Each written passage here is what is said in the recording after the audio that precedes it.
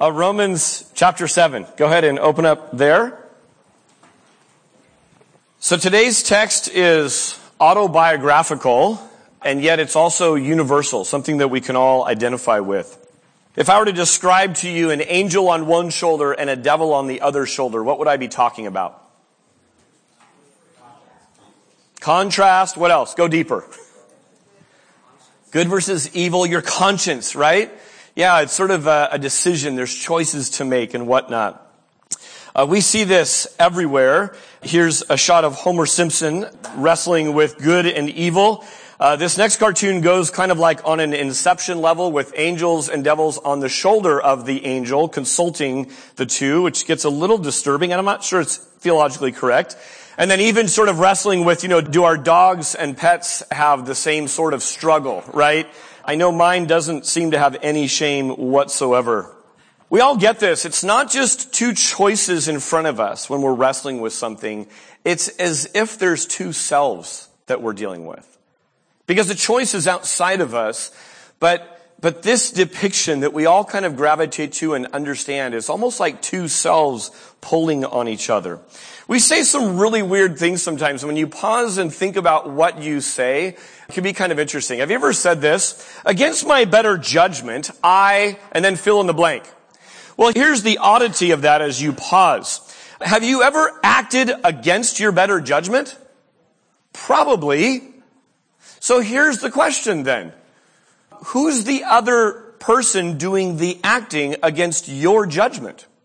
And then do they arm wrestle? Like, how do they figure out who actually gets to act? If one is making a judgment, another part of you is making a better judgment, and then you act on the thing that isn't as good of a judgment. How do you reconcile that? I mean, again, the things we say, just sort of common vernacular, shows that we get this. Probably one of the best movies that kind of depicted this recently was Inside Out. Inside Out is the story of Riley and sort of inside of her head represented by these characters: joy, anger, sadness, disgust, and fear.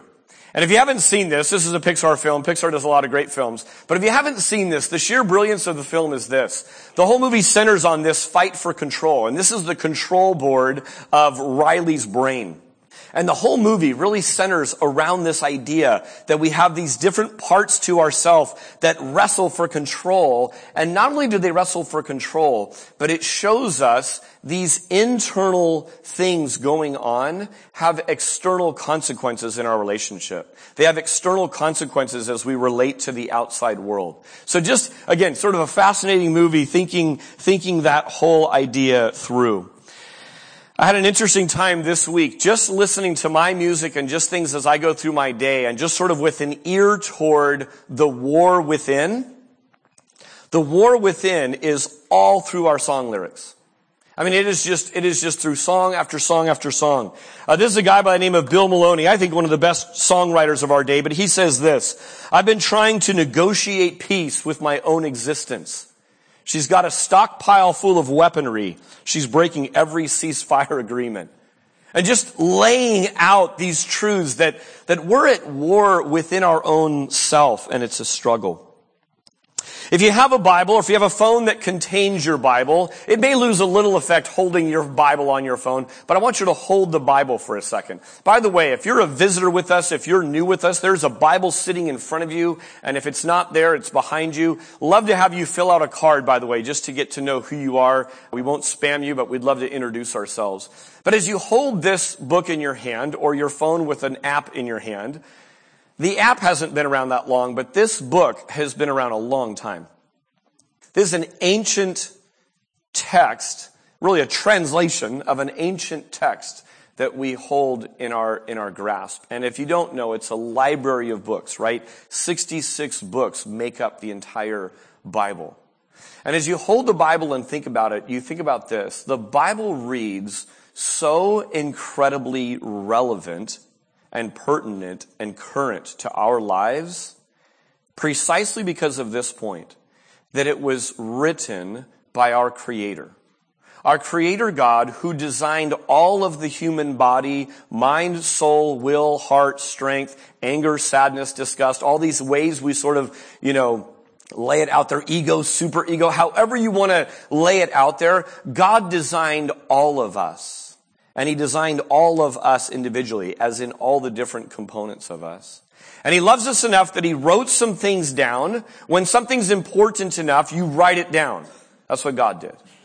And he wrote it down, we saw this last week, because he is a loving parent to us. And he's instructing us. And he's careful to get it right. He's careful to say, I want you to understand this. I want you to see this. So if you're new with us, on a regular basis, I will open this book and we will just teach directly from this. That's why we do this. I have utter confidence in what I get to say on Sunday mornings because I really pray before God, God, let me just be the messenger of your truth. I don't need to make it relevant. I don't need to make it funny. I don't need to make it impactful. I need to lay it out plainly and simply and truthfully because I believe there's power in the written word of God. And as I've been soaking in the text that we're about to look into this morning, it's been tremendously powerful for me this week. This morning I'm asking you, because the text asks you to do this, I'm asking you not just to look in the mirror, which James says that the Bible's kind of like a mirror, right? We don't just read the book reads us. I'm asking you to do more than look in the mirror, though. I'm actually asking you to look into your soul. Now, for some of you, this is a regular exercise, and you're used to this. And by the way, the Bible teaches all kinds of self-talk that we ought to be doing. For some of you, this is really scary territory, and you go, wait, what? Let me give you a couple of scripture passages of what I'm talking about. It's to sort of demystify it a little bit. I will say this, that looking in the mirror requires not much more than just an effort, to get in front of a mirror. Looking into your soul requires something a little different. It requires you to kind of sort of have space to pause. We often call churches like this room a sanctuary. And you think about a sanctuary for a bird or something. A bird is not worried about being hunted in a sanctuary. A bird can just kind of take a deep breath. And I'm asking you to take a deep breath. I've been praying for you this week. God, would you allow the people, the friends of mine that are going to come, the family of God, to have the voices of distraction removed from this place? God, would you allow us as we look into our soul to have utter honesty prevail and pray this prayer? God, if there's any wicked way in me, would you show me that and give me the courage to act on it? Here's a couple scriptures. Sometimes we speak to ourselves. Psalm 104 says this, bless the Lord, O my soul. It's like just telling your inner self, do this, because this is the right thing to do. I love this passage that sometimes we cry out to God to speak to our inner places. Say to my soul, he's talking to God, say to my soul, I am your salvation. Don't we need that reassurance sometimes? God, you talk directly to me. You tell me what's up. If you struggle with doing things you don't want to do, you must hear this message. Now, if you're like me, you kind of zone out at points. Okay? Some of you may have zoned out that. So I'm going to say this again. Rewind. Okay? Here we go. This is really important. If you struggle with doing things you don't want to do, hint, that's all of us. You must hear this message. Every one of us has this war within, and we're looking for answers. A guy by the name of Henry Nouwen was reflecting on this quote, and he wrote down a prayer about it. And I want to open our time just sort of reading from his personal journal on this. But the quote he was looking at is this: he who can really cry 1 hour about himself is greater than he who teaches the whole world. He who knows his own weakness is greater than he who sees the angels. And after pondering on that, he said this, and just close your eyes and sort of pray along as we open up. These words, O Lord, are so true. I realize that my preoccupation with my sinful deeds is a way of avoiding a confrontation with my real sinfulness. An avoidance of a confrontation with my real sinfulness means also an avoidance of a confrontation with your mercy. As long as I have not experienced your mercy, I know that I am still running away from my real sin. Come, Lord. Break through my compulsions, anxieties, fears, and guilt feelings. And let me see my sin and your mercy. Amen. Romans chapter 7, starting in verse 14. Just follow along if you have a Bible open. For we know that the law is spiritual, but I am of the flesh, sold under sin. For I do not understand my actions. For I do not do what I want to do, but I do the very thing I hate. Now if I do what I do not want, I agree with the law that it is good. So now it is no longer I who do it, but sin that dwells within me. For I know that nothing good dwells in me, that is, in my flesh. For I have the desire to do what is right, but not the ability to carry it out. Verse 19. For I do not do the good I want, but the evil I do not want is what I keep on doing. Now if I do what I do not want, it is no longer I who do it, but sin that dwells within me. So I find it to be a law that when I want to do right, evil is close at hand. Evil lies close at hand. For I delight in the law of God, in my inner being. But I see in my members another law waging war against the law of my mind and making me captive to the law of sin that dwells in my members. Wretched man that I am, who will deliver me from this body of death? Thanks be to God through Christ Jesus our Lord. So then I myself serve the law of God with my mind, but with my flesh I serve the law of sin. Last week we looked at the law. In part 1 we said, what is the law good at? What is it intended for? The text took us into these descriptors of the law. The law is holy. The law is righteous. The law is good.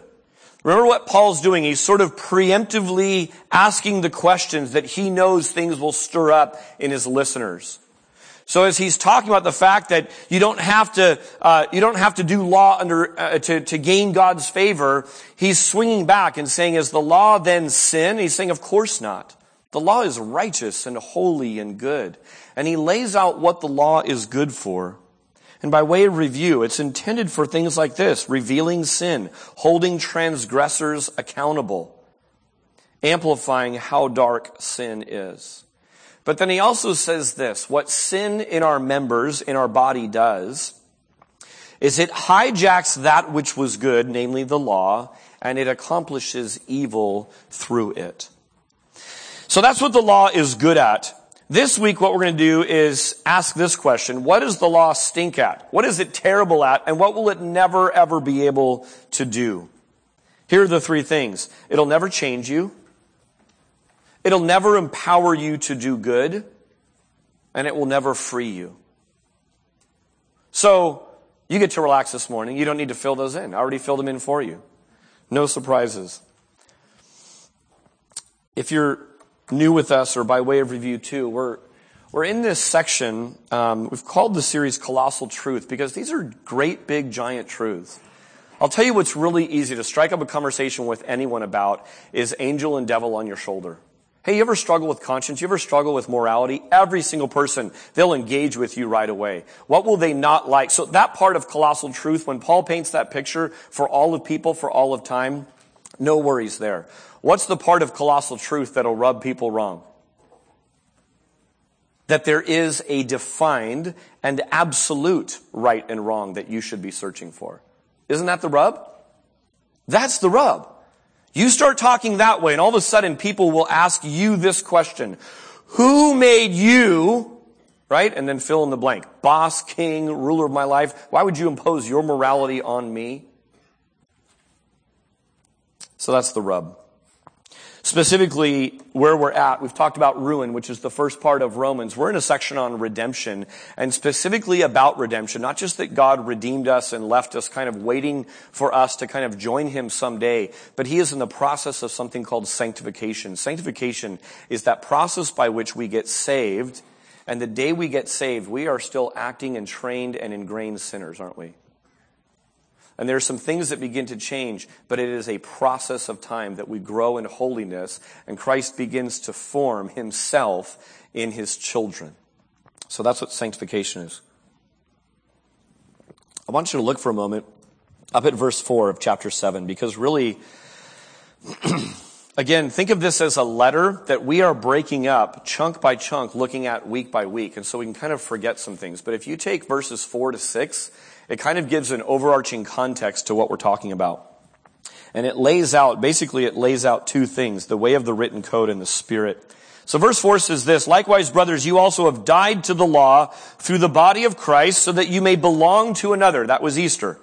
"To him who has been raised from the dead, in order that we may bear fruit for God. For while we were living in the flesh, our sinful passions aroused by the law were at work in our members." By the way, every time you see members in this chapter, it's talking about your physical members, the parts of your body.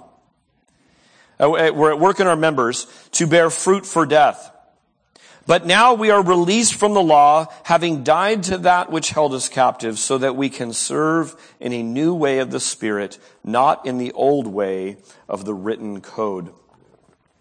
Someone rightly said this, "The old nature knows no law. The new nature needs no law." That is a glorious, rich reality. But we live in the sort of now and the not yet, right? If you're a Christian and you understand even just sort of the basics of it, you say, that is true. But I don't experience that on a day-to-day basis. I'm longing for a day where I can just say, no laws are needed for Dave.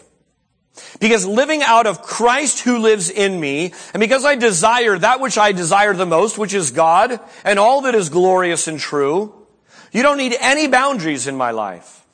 That is not true of me. I wish it were. There's a sense that it's true, because it's been stated true, but sanctification is that process of God making that true in my life. Some of you know this to be true because you know this experientially. You hold on to that which what you know is true, even though you don't feel like it's true in the moment. Can you nod your head if you experience that?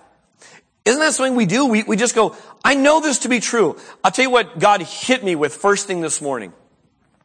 My alarm went off. Actually, I woke up for whatever reason 6 minutes before my alarm.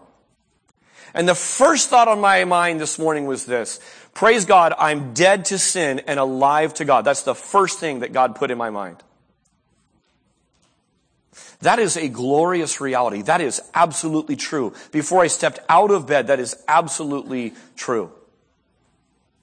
And yet what we know and experience in our day-to-day life is that we still fall to sin. Why is that if I'm dead to sin? Why is it that we still need laws and rules to help us if our new nature needs no law? Again, this is the text that we're looking at. Let me tell you a story of a guy that before conversion was a hardworking, proud, results-driven, top of his class achiever. He had been this way for a long time in his life, and it created a persona in him that made him absolutely unsympathetic for second place. No mercy, no compassion for those that were less than him and that wouldn't work hard to achieve things that they wanted to get. This guy then made a profession of faith. He repented of his sins. He saw the error of his ways. He said, God, I don't want control anymore. I repent of that. I trust and believe and receive not only the forgiveness that you have, but in the eternal life that will come in the one day. But right now, I want to live my life. I want to give control over to you. Post-conversion, here's what this guy did. This guy took all that brought him success, happiness, joy, and some measure of fulfillment, and he applied it to his new life in Christ. Hard worker. Spiritual achiever. Unsympathetic to any and all who would be slobs and not take after his incredible work ethic. And what he expected sort of the same results. Here's what he was doing in essence. He was taking the old way of living, the only way he knew how to live, and he was applying those same principles, going after it. If I'm going to do the Jesus thing, I'm going to do it 1,000%. I'm going to be top in my class. That was his mindset. You could probably predict in your mind how the conversations went with me on the phone post-conversion. We would talk about his immense disappointment. He was disappointed in the church. Why, if this is true, why don't we meet every single day? Why on earth isn't everyone serving and starting ministries and doing stuff like crazy? And I would say to him, I don't know. I think everyone should do that. I think I should probably get going on that. And then it turned internal. He got really disappointed with himself. If these things are true that I read in the scriptures, why am I not growing as fast? Why is this not happening? And he took the old way and he applied it to the new way. But what he had done is this. He had essentially taken his old way of hard work at law and rule keeping and achievement and applied it. And no lasting spiritual fruit comes from our hard work, does it? No lasting spiritual work comes from our immense effort and hard work. So it was a difficult lesson to learn. The law is terrible at changing you. He adds one more thing. He says last text that it's holy, righteous, and good. He adds one more thing in verse 14, that the law is spiritual. What that means is this: it doesn't just deal with external actions. The law cuts right to the heart. The law cuts to the motive of things. As I began to talk with this guy, I prayed, I said, God, give me insight as to how to describe the new life to him. And by the way, you just bypass me. Holy Spirit, you're going to have to grab a hold of this person's heart, mind, soul, and will and sort of direct him in the new way. But as I engaged with this guy more and more, I kept going back to the internal things of motive. And when all this pride would come, I would kind of go back to the Sermon on the Mount and say, you're keeping these externals really, really well. I don't even know who told you how to do this because you didn't grow up in the church, but you're keeping it better than most Christians, by the way. But the heart behind it, the motive behind it, God looks at that. God cares how you get there. God cares how you accomplish these things for him. There's sort of a quicksand effect to the law, and some of you experience this more than others. Try harder, work faster, do more. And sort of the more you do that with law living, the more that sin is incited in you, the more that sin is provoked in you. Because even if you feel like you start to make headway, what happens? You're surrounded by the cloud of pride, aren't you? And you look with utter contempt on those poor saps who don't work nearly as hard as you do. And at some point with law living, the law requires what? Batting 1,000%. So at some point when you don't get a hit, you either fall to your knees and realize, wait a minute, I'm back to trying to save myself by works. This is what the first part of Galatians is about. Or, what do? You go underground and you fake it. You know what? I'm still batting 1,000% externally, I think. I think people still think I'm pretty good at keeping law. I know internally, I'm right around 324, But I'm going to keep up the show. I'm going to work really hard. I'll tell you who has the hardest time with this. Pastors. Pastors, worship leaders, missionaries. Sort of that pressure to be what people sometimes want to put on people on stage. Whenever someone tries to put me on any pedestal, I get down that thing as quick as I can. There is one mediator between God and man. Who is it? It's Jesus Christ. Jesus Christ is the senior pastor of this church. All the rest of us are under shepherds. So don't put people up there.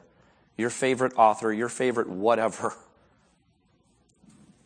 The law can't change you. Why aren't we immediately changed? Verse 5 says that we're no longer in the flesh. But until we die, the flesh is still in us. And there is the rub. Think about putting out a fire. When is water bad at putting out fires? Water is bad at putting out fires when it becomes fuel for the fire. You ever have a grease fire? If you have a grease fire and you throw water on it, what it does is it splatters the grease and it kind of enrages the fire all the more. So once you get to that point in your life, where as a kid you just think water puts out fire, the more water, what happens is if you were to see that happen, you would frantically do all the more water, right? And you would think, man, the water's broken. Like, what's happening? And you keep pouring it on. This person I described to you, a real life story of a person who worked law really hard and it got him some things. And then he had a whole new understanding of how to live, but he applied old methods to it. Once you get an understanding that water isn't always putting fire out, it actually can add fuel to it. It has to change your actions. Here's the whole new understanding that we're given. Colossians 1:27 says this, and this is the secret. Christ lives in you. That's the secret. Here's another one, Ephesians 3:17. Then Christ will make his home in your hearts as you trust him. At conversion, you have God with us. You have the advent of God now living with you at all times. And that's the secret to this inner war. And that takes a whole new way of thinking. I thought about how many times us as Christians are like Gollum, right? Gollum from Lord of the Rings. One day we're just wanting to please the master and we just say great things and we're following diligently. And the next thing we're cursing under our breath at master and wanting to do harm to everything he's trying to accomplish. And I look at that character and I go, wow, that's the war within. That's how we look internally when we're going back and forth with this. And you see the torment in Gollum living this way all this time. So we're Gollum and Smeagol, we're Jekyll and Hyde, and we have this going on. And do you hear the cry at the end of this, what Paul says? Who will deliver me from this wretched man that I am? Man, you just hear not just the struggle with sin, but that sort of oppressive feeling of hopelessness that can overcome us. And I pray that you continue, if not at this church, at some church family that teaches God's word, relies on the Holy Spirit, and points to Jesus, that you will never abandon meeting with your church family. It is imperative for us to be together. It is imperative for us to be in each other's lives. Is Sunday enough? No. But Sunday ought to be a culmination of a week of worship and a launch point for all that's coming in this coming week. That we come and we keep the fires stoked and we keep the fires hot. So good as it is, law doesn't change us. 3 times he laments the power of the struggle between good and evil, this war within. Verse 18 sums it up. Look at it. For I have the desire to do what is right, but not the ability to carry it out. And that is just a truth statement that really points to Jesus. Praise God we get into Romans 8 next week, because Romans 8 really begins to point to life in the Spirit. But for now, we want to camp out in this verse and see where the power does not come from. I leased a Chevy Spark a few months ago, and it was a really, really good lease deal, so good that I couldn't pass it up, and we got it. And we have another driver coming down the ranks. There was one minor thing. It was a brand new car. One minor thing is it doesn't have brakes that stop you. So 3 times since I've owned this car in a few months, there's been total brake failure while driving down the road. It really increases your prayer life. It's been a good thing.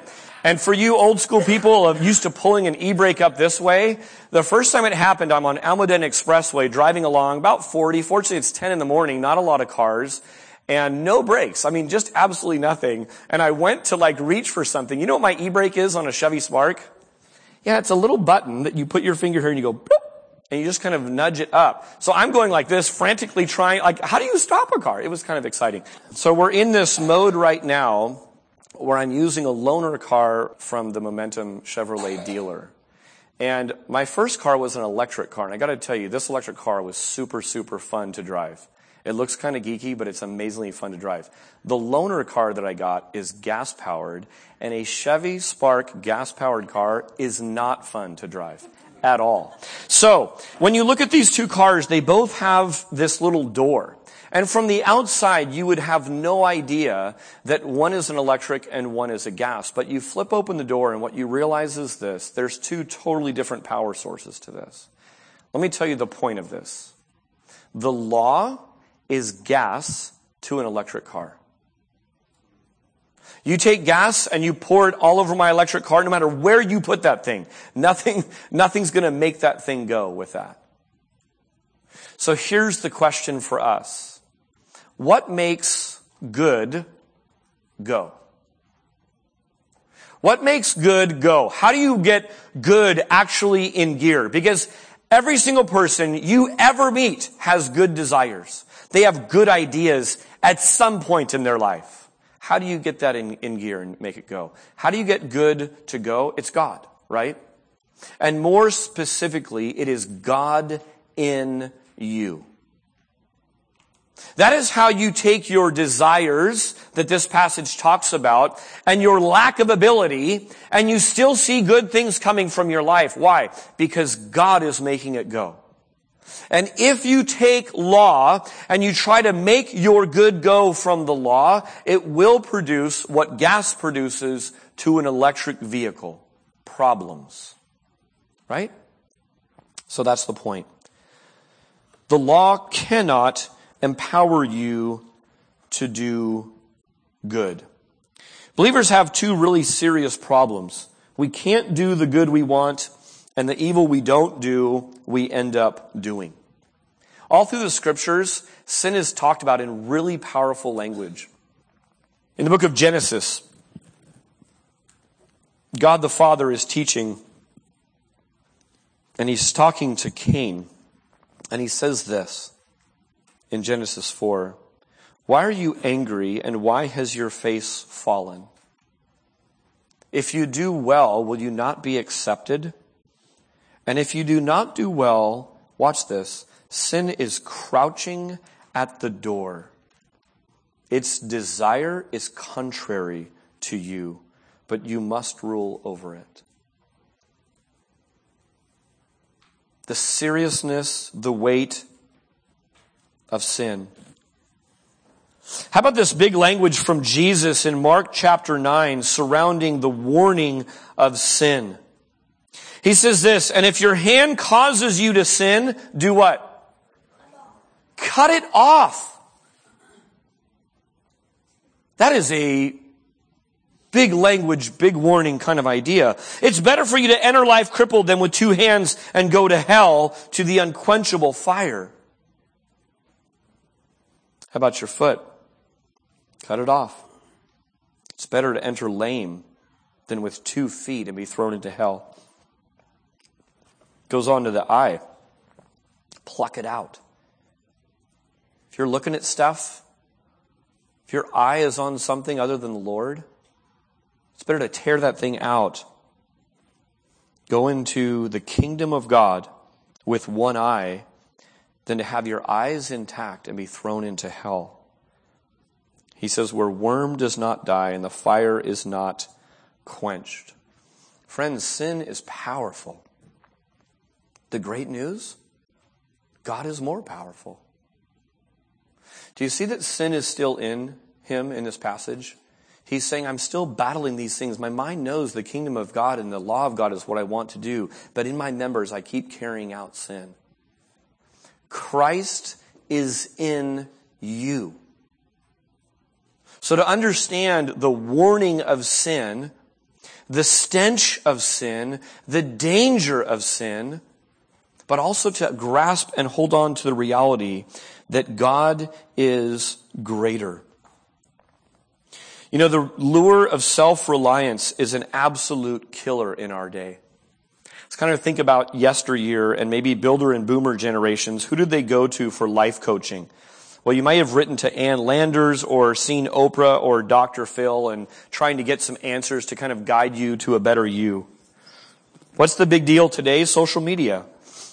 Social media isn't just for entertainment. There's a lot of life coaching. There's a lot of mentoring going on with social media. Interestingly, people have followers, right? People who are teaching, people who are instructing, people who are sort of modeling how life can be lived, actually will sort of say, I have X number of followers. I have X number of disciples. I have X number of people checking in with me to sort of shape their worldview.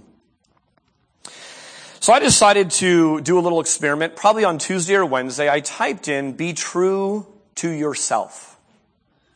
Be true to yourself is a really popular phrase, and it's worked in really, if you ever seen another Pixar movie, The Incredibles, where little Buddy is talking about, you always say be true to yourself, but which part of myself should I be true to? I love, just an insightful little scene, you gotta watch that. But I just typed it in, and I took the very first hit.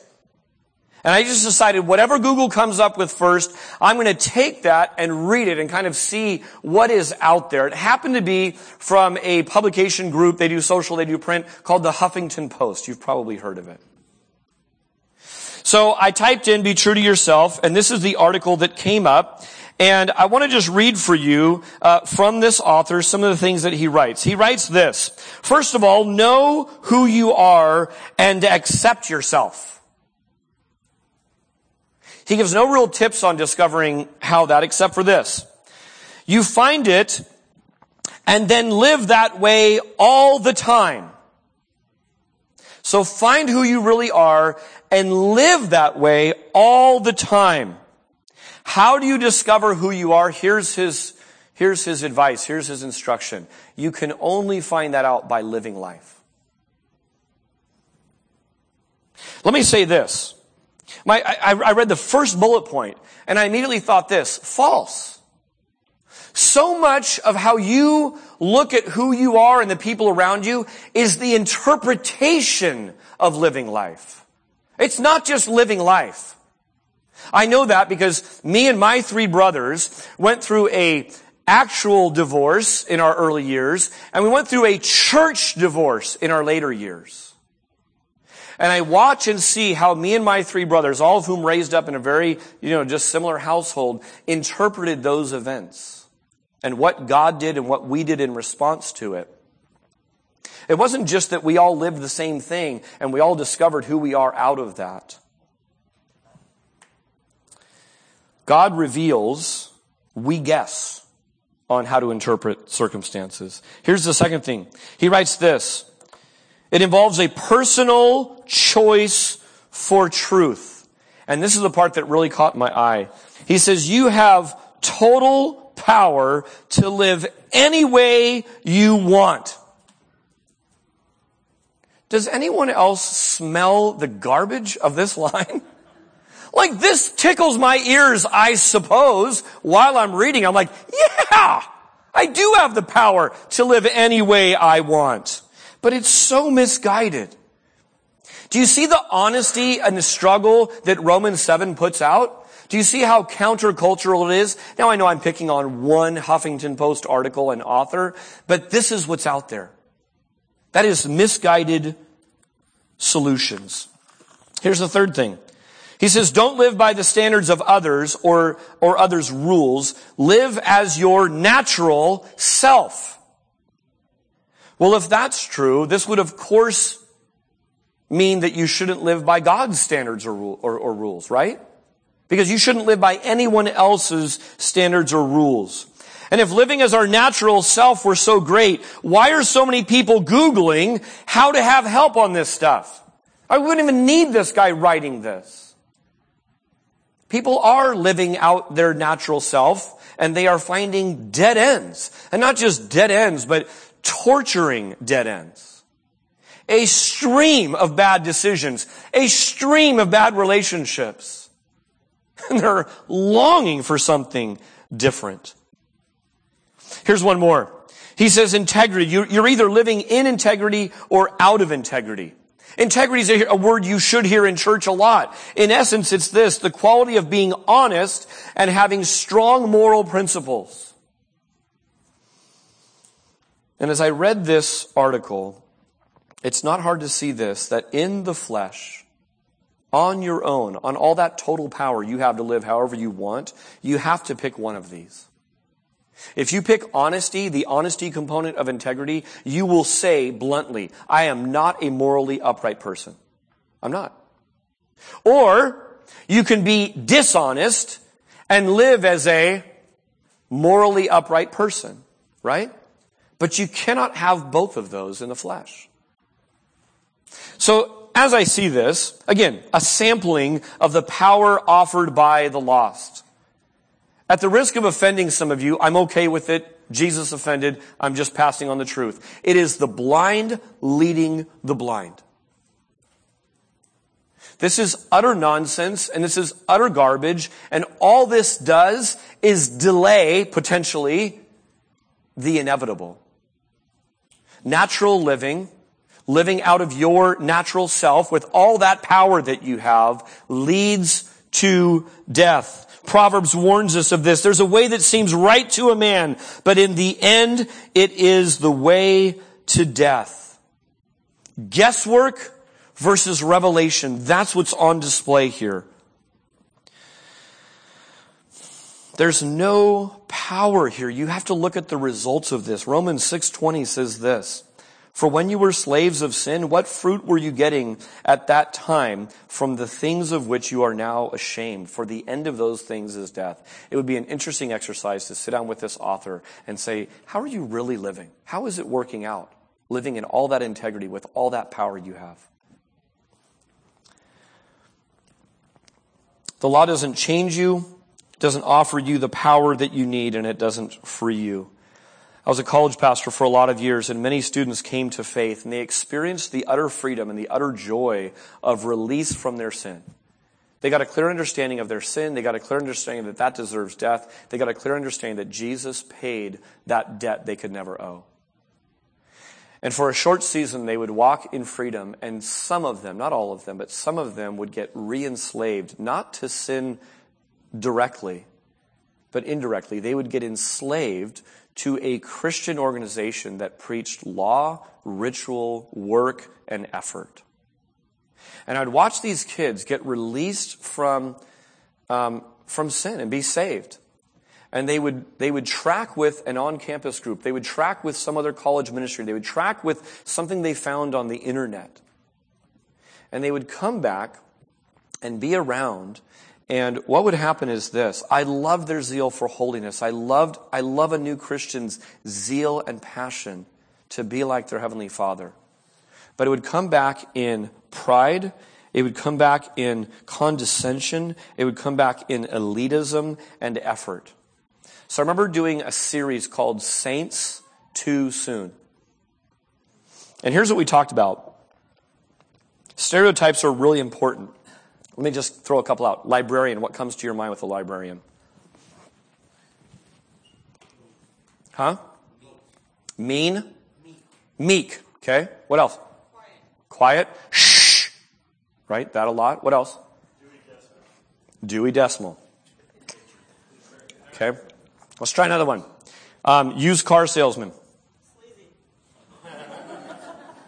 Sleazy. What else? Strict.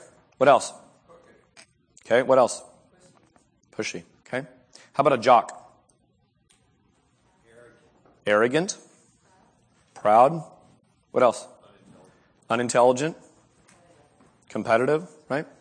Okay. Now, again, my apologies to all the librarians, used car salesmen, jocks in the room, but be a fun combo.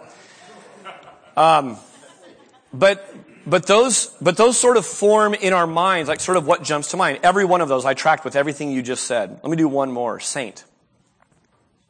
What comes to mind? Good. What else? Whoever said football needs to repent. Of course it's you, Frank. Saint. What else? What else comes to mind? Huh? Holy. Yeah. Okay. Helper. Anything else? Interesting, we don't have as much on saint as we do on used car salesman. That's just kind of a fascinating social experiment.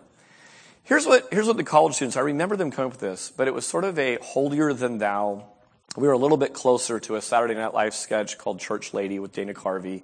And they were just it was kind of again, kind of a scowl on their face, super serious. and all of these things. And here's the reality, Christian. Listen to this. You are a saint right now. I mean, part of the Bible is addressed to the saints who are at. And that's not some special class.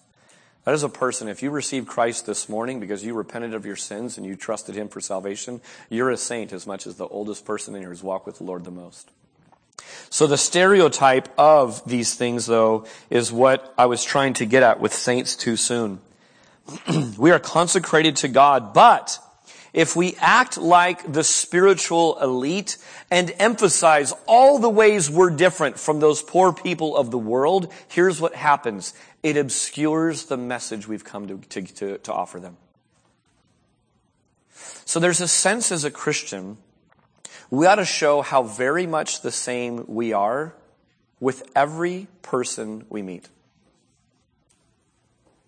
I really believe that church ought to be sounding something like Sinners Anonymous. Think about how Paul wrote. He said, I am the chief of sinners. Hi, I'm Dave, and I am the worst sinner you know.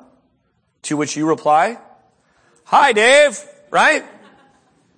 I mean, maybe for a season, we just get really honest. We just go in a big circle and we start that way. I am the chief of sinners. Wouldn't you be tempted with Paul to tell your testimony like a weight loss before and after? I used to be the worst guy you knew. But God. And now, ding, right? That's kind of how we can tell our testimonies, and it's not what Paul did.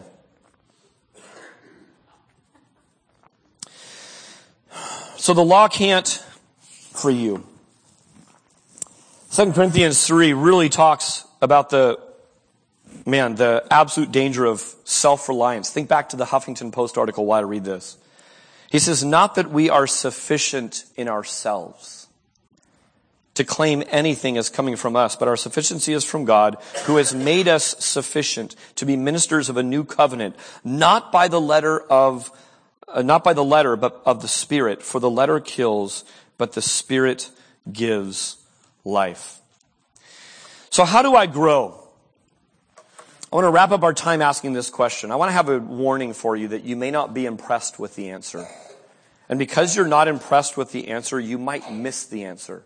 I don't know if I put it in your notes, but if I didn't, write down 2 Kings chapter 5. 2 Kings chapter 5 is a pretty fascinating little account that really speaks to what I'm about to say. Basically, there's this guy named Naaman. He's the commander of a Syrian army, and he had leprosy. And the faith of a young servant girl, he says, man, I wish she knew the answer. I wish you could go talk to this prophet Elisha from Israel. So this guy Naaman gets permission from his king to go to Elisha, and he brings with him his whole entire entourage, chariots and wealth and all this stuff, gifts and servants. And then he's told how to heal from leprosy, a horrendous disease. But he almost misses it in his pride. He's offended because the person wouldn't come out to meet him, and he was used to sending servants to go meet with people, not being dissed that way. And also he had some ideas of a better way of healing.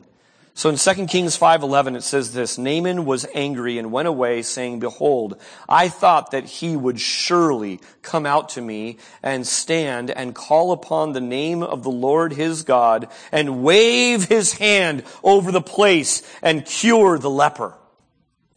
What was his instruction? Go wash in the Jordan 7 times and you'll be healed. To that he says this, are not the rivers of Damascus better than all the waters of Israel? Could I not wash in them and be clean? So he turned away in his rage. Catch this. He almost missed life or death healing because of pride. He was unimpressed with the answer. It seemed too simple. So what did he do? He wanted to add some sophistication to it. He wanted to add something to it. Isn't that self-reliance? Isn't that the definition of self-reliance? God says, get in the ark. It's going to rain a lot. Well, I've got a better way. I'm working on some measurements for this thing called a jet ski. I think it's going to be okay. So you're going to improve on God's way of salvation. People do this with the gospel all the time. It is so hard to humble ourselves like a child, be absolutely needy, and therefore gain the kingdom of God.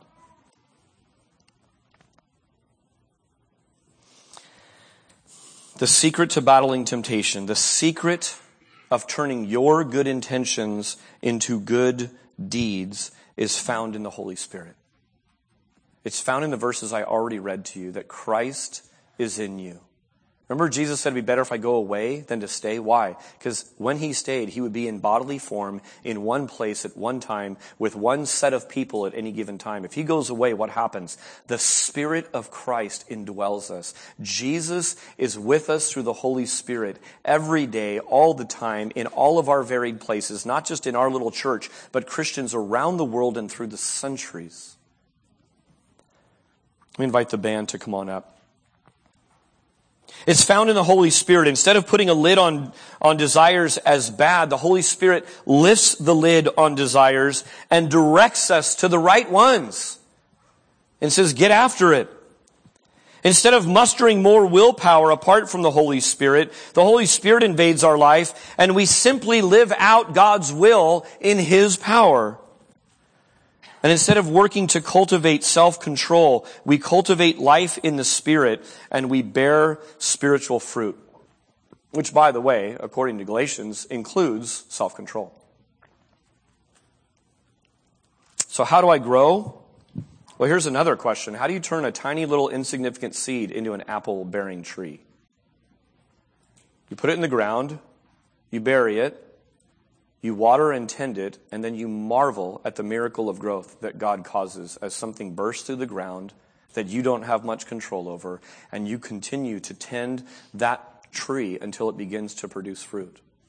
And if it stops producing in a season, you invite the gardener to come and prune and trim and do all kinds of things. Turning good desires into good deeds, hear this, is a work of God. It is Spirit that produces fruit. Chapter 8 is going to be all about life in the Spirit. Chapter 7 mentions the law 31 times. Chapter 8 mentions the Spirit 21 times. So we get to shift, thankfully, from law living and all of this into next week and the few weeks beyond in May, just saying, God, how does this happen? I want to quickly, I've given you on the back 3 people that teach us hopeful truth. One is that it's never too late. The thief on the cross teaches us that, doesn't he? It's never too late with God. I've been with people on their deathbed. They want to have a pastor come in and confirm that they're going to heaven. I can't do that. All I can do is give the same message I've given up here on Sundays and throughout the week my whole life. So I give it to them. But I do point out it's never too late. You could have lived your life like you're flipping God off with your life, like the prodigal son who says, you're as good as dead to me. And in the very last hour, place your trust in Jesus Christ. And through the unimaginable grace and mercy and patience and goodness of our God, there's room even for you. Friend, hear me. It is never too late. Second one is that you're not too far gone. Write down the prodigal son. The prodigal son went and lived in the distant country. Remember that? He takes his wealth and he leaves the father. He leaves his home. What he's doing is he's rejecting all of that. And in that far and distant country, the hound of heaven found him. And in an instant woke him up. I'm eating pig slop, or at least I'd long to eat pig slop. Can't even do that. And he came to his senses, and in an instant, he got up and went home. Didn't just have a wake-up call, he went and acted on it. You're not too far gone. And good old Peter teaches us that God's not done yet. Peter the disciple, not done yet.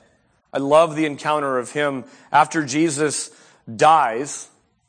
He goes back to what he kind of knows to do. He's out fishing again. Remember that? And while he's out fishing, man, it's just such a beautiful picture that Jesus comes and 3 times, remember what he asked him? Peter, do you love me? And it began to be disturbing to Peter. And what Jesus was doing is he was coming and he was putting a healing balm on each of the denials. The 3 times Peter denied Jesus. Peter confessed his love, and Peter is a changed person in the New Testament. A couple of years ago, Rob and Ben wrote this song called Not Done Yet. We're going to sing it right now. We're going to lead you in it, so join in with us. It is such a hopeful song. I told Rob this on the phone a couple days ago. I said, man, this sounds like it was written for Romans 7. I mean, it sounds like it was written just right in this nook of where we are. It's applied to a lot of other things, but hear the hopeful message found in this song. Oh, oh, oh, oh, oh, oh.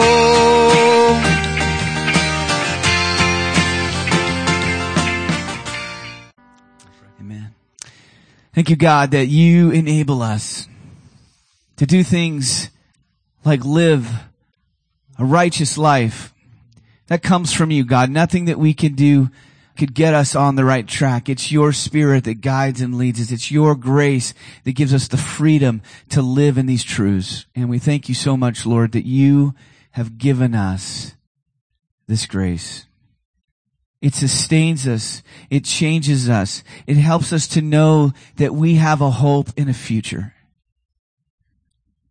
Help us to live in that today, Lord, as we leave this place.